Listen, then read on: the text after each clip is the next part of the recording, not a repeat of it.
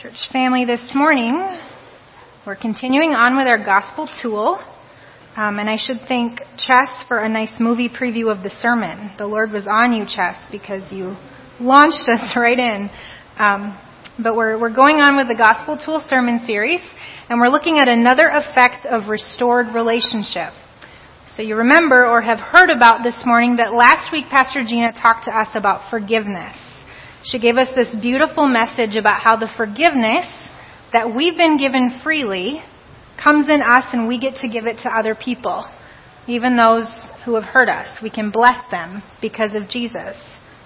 As our relationship with God is restored, so too are our relationships with one another.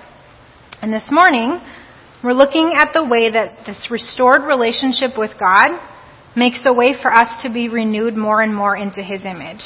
And how when we do that, His image is projected and given to the world. And so this is just tremendously good news. And so I hope you're excited, because I'm excited. So I'm going to read from Gospel Tool Thought Unit 27, and then we'll dig into Galatians 5 if you're looking at your Bible. So Thought Unit 27. As we increasingly yield ourselves to the one who has saved us, His life flows through us to family and friends, strangers and enemies alike. Jesus' love, joy, peace, patience, kindness, goodness, faithfulness, gentleness, and self-control are increasingly ours as we are renewed in the image and likeness of God. God's laws, His ways, are truly written on our hearts. Can you say amen? Amen. So good. And we're looking at Galatians 5, and I'll be reading verses 16 to 26. This is Paul speaking to the Galatian church. So I say, walk by the Spirit, and you will not gratify the desires of the flesh. For the flesh desires what is contrary to the Spirit, and the Spirit what is contrary to the flesh. They are in conflict with one another, so that you are not to do whatever you want. But if you are led by the Spirit, you are not under the law. The acts of the flesh are obvious: sexual immorality, impurity and debauchery, idolatry and witchcraft, hatred, discord, jealousy, fits of rage, selfish ambition, dissensions, factions, and envy, drunkenness, orgies, and the like. I warn you, as I did before, that those who live like this will not inherit the kingdom of God.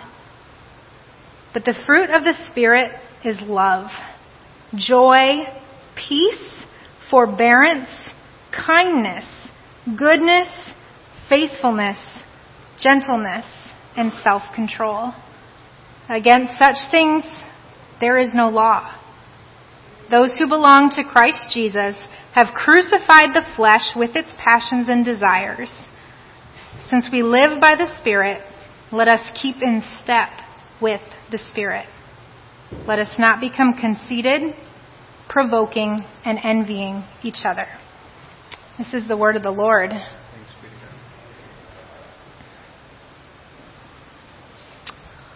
God. Now, I don't know about you, but as I read through that list of the fruits of the Spirit, I'm a little convicted.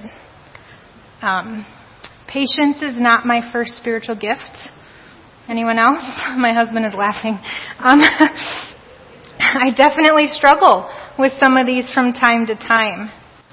Driving under the speed limit, self-control, saying no to dessert. Anybody?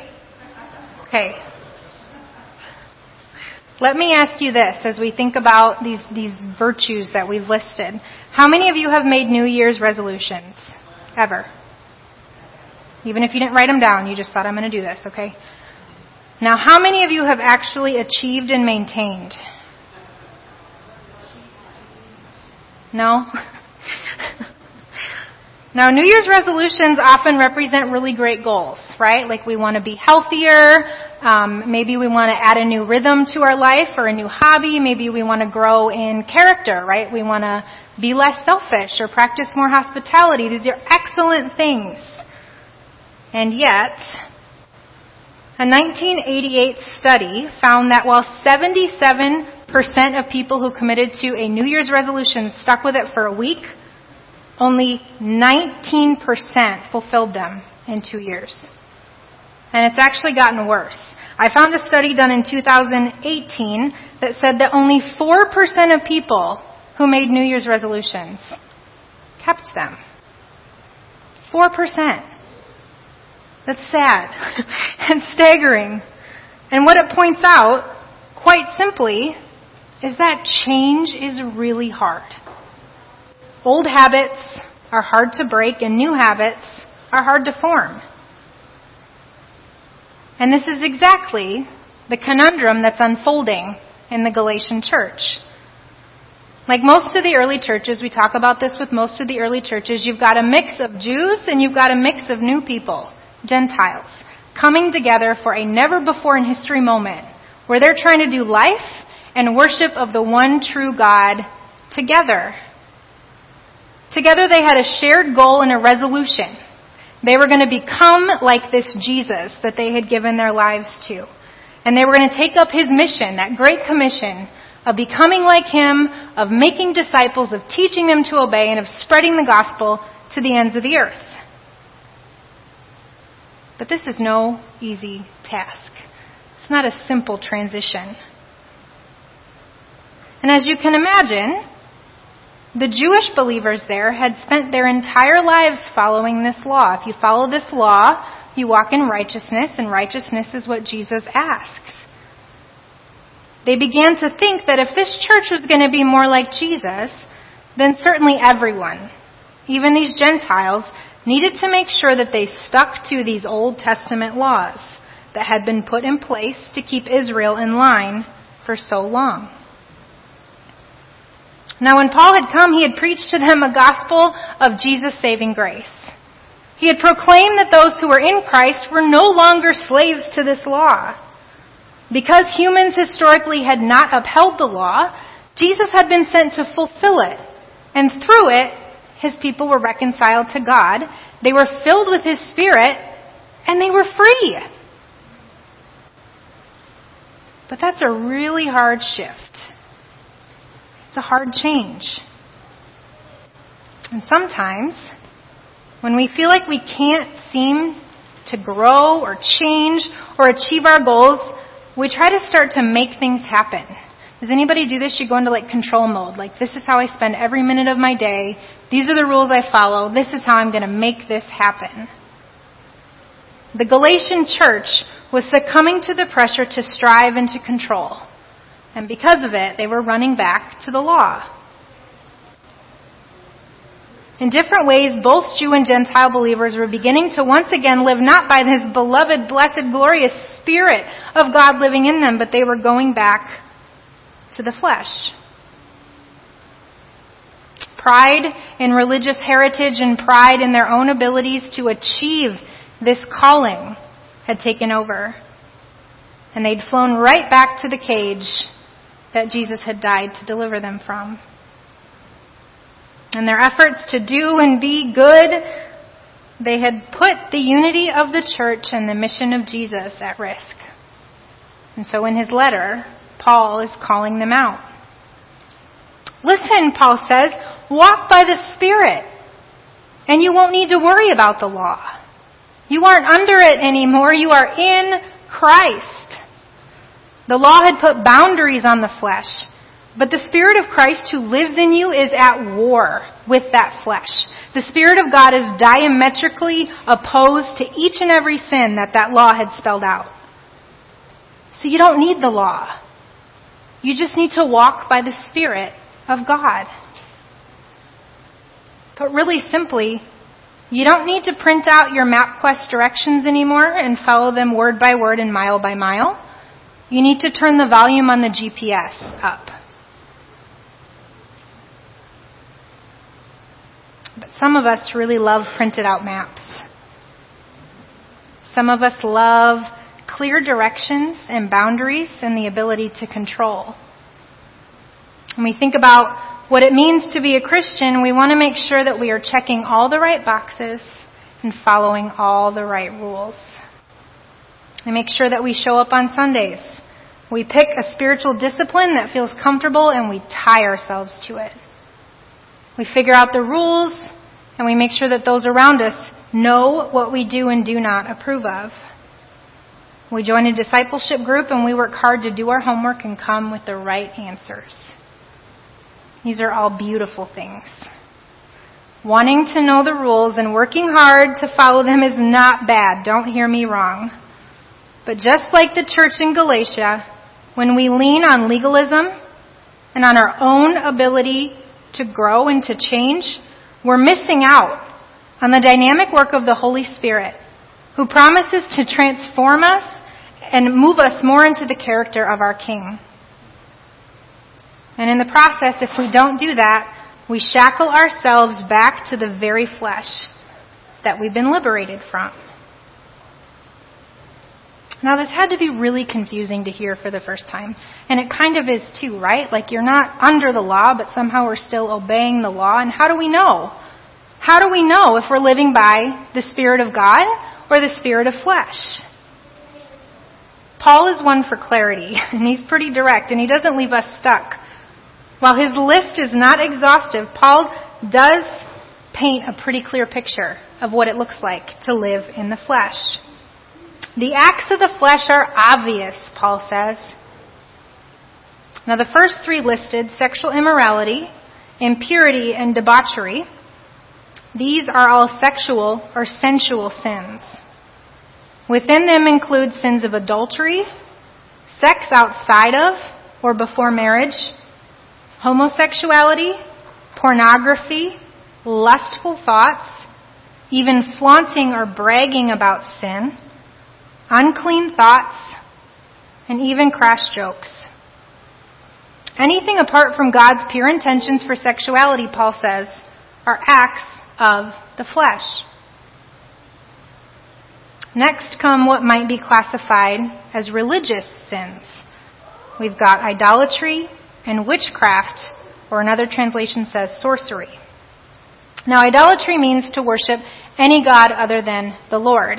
And we as humans are prone to worship many things. We're made to worship money, image, status. And as one commentator noted, when people serve a god of their own opinion, they reject the true and living God. When we decide to believe what we want rather than what the Word of God says, we are committing idolatry, which is an act of the flesh. Now, sorcery or witchcraft might seem obvious or not obvious, depending on your experience. Activities connected to the occult include all kinds of things. Spells, hexes, curses, horoscopes, cards, all these things. That's all in there. But the word that Paul uses in the Greek is actually a word that is pharmakai. Can you say pharmakai? It's the word that we get pharmacy from.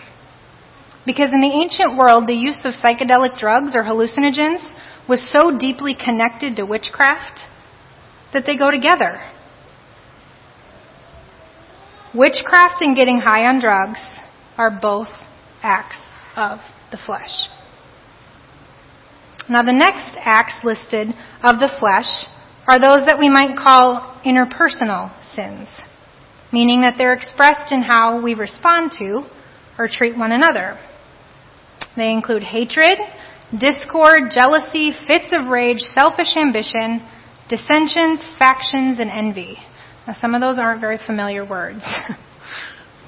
Another translation lists them as hatred of those who get in our way.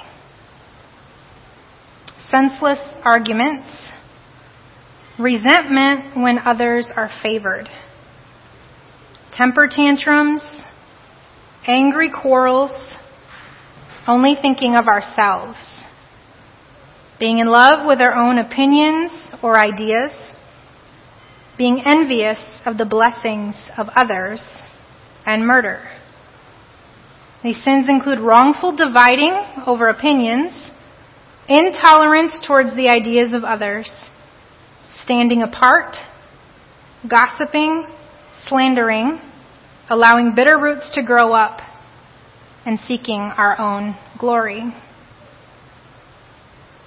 Paul concludes his list of these acts of the flesh with two sins that could be classified as social sins, meaning these are sins that are committed with or in the company of others, and they're drunkenness and orgies, or another word is revelries.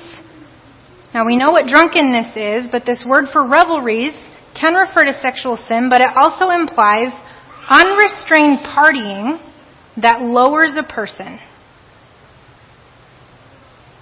and is a nuisance to others. Those that live like this, each act of the flesh listed or those like it, is an act of the flesh. And those who commit acts of the flesh repeatedly, who live this way, will not inherit the kingdom of God. Friends, it's a sobering list. It's not fun to read through. It's not fun to hear.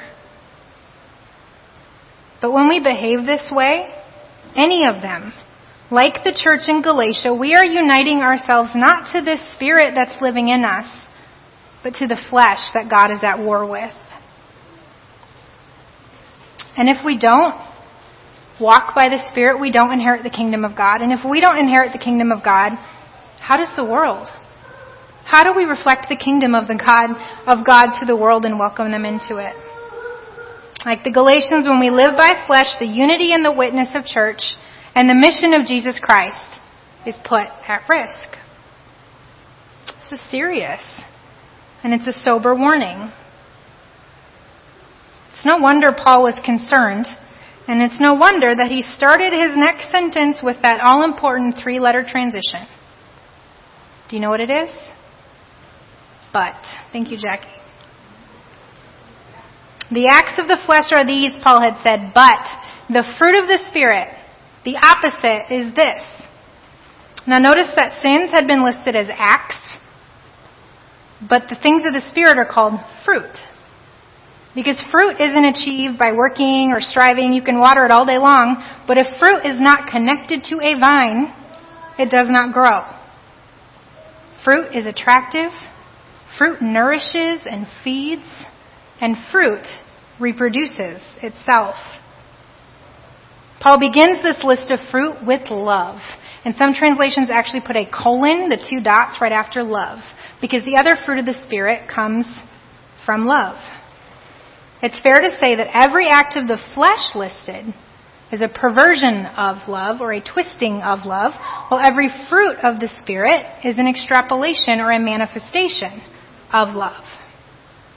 The fruit of the Spirit is this: love. Long-suffering love that bubbles up and overflows like Caroline for her grandsons. The fruit of the Spirit is joy. Not because of circumstance. It's joy because we know our King and we know His goodness. Peace. You've heard the line, peace that surpasses all understanding. That means to have peace, you give up your right to understand because you trust that He does. And in that we can have peace in all things. Patience or forbearance. Patience that bears up under pressure. It bears up under bad days or discomfort. It bears up under adversity or conflict. Kindness and goodness. And goodness carries with it the idea of generosity. Gentleness. Now this is a gentle countenance, but you know what else it is? It's a willingness to be taught. It's the humility that Jackie prayed about. Teachability. Self-control. For ourselves, but also self-control for the sake of others. Holding our tongue if it's going to hurt. These things, says Paul, these things are fruits of the Spirit. These things are evidence that we are living not by our flesh, but by the Spirit of a living God who is living within us. Paul goes on to explain that those who belong to Christ Jesus have crucified their flesh with its passions and desires. Since they now live in the Spirit, they must keep in step or in line with the Spirit. So it's not the same word as in the beginning of the text. The beginning of the text just said walk. And now Paul is saying stay in line. Have you ever walked a balance beam? Stay in line. Abide in the Spirit of God, like fruit abides in the vine. And we will no longer crave the things of the flesh. Abide in the Spirit of God, and our character will be transformed into that of our King. It doesn't come by legalism. It comes by yielding to God. Friends, most of us struggle to keep New Year's resolutions on our own. We do. We can't do this Christian life alone. We can't force ourselves into faith. You can't force yourself to be patient. It's not about forcing or memorizing or staying within the lines. Being a Christian is about walking by the Spirit of God. It's about abiding in His Word. It's about taking things into His presence and asking Him what He thinks about them. It's about continually yielding ourselves, every part of us, to God and the transformative work of His Spirit. Paul talks about this transforming work again in 2 Corinthians 3:18, where he says, "And we all, who with unveiled faces contemplate the Lord's glory, are being transformed into His image with ever-increasing glory, which comes from the Lord, who is the Spirit." That glow that we were talking about with testimonies, it's glory. As we contemplate the Lord's glory, we bear His glory. This concept of being unveiled. Do you remember when Jesus died on the cross and that veil, that curtain that stood between the Holy of Holies where God dwelt and where the people could worship was split in two? You remember this? The veil that separated God from His people has been torn. And now we get to do the work of unveiling ourselves, our sins, our motivations, our ideas, before the Lord to be transformed. And the profound beauty of all of it is, as the gospel tool put it, as we increasingly yield ourselves to the one who has saved us, His life flows through us to family and friends, strangers and enemies alike. Jesus' love, joy, peace, patience, kindness, goodness, faithfulness, gentleness, and self-control are increasingly ours as we are renewed in the image and likeness of God. God's laws, His ways, are truly written on our hearts. Can I get an amen? Church family, like the Galatian church, we've been called and invited by God to embody, to proclaim, and to advance His glorious kingdom on this earth. The world has enough acts of the flesh. They don't need it. What the world needs is the fruit of the Spirit. What the world needs is a picture of the King. And friends, anytime that we choose and live into the fruit of the Spirit with a stranger, with a friend, they get to encounter the living God. Every time. And I believe that this morning the Holy Spirit is present. The Spirit is present to help us think through the acts of the flesh that poked a little bit. And the Holy Spirit is present to do that transforming work as we continually yield to Him. He's present to transform us into the fruit of His character as together we contemplate His glory. Amen.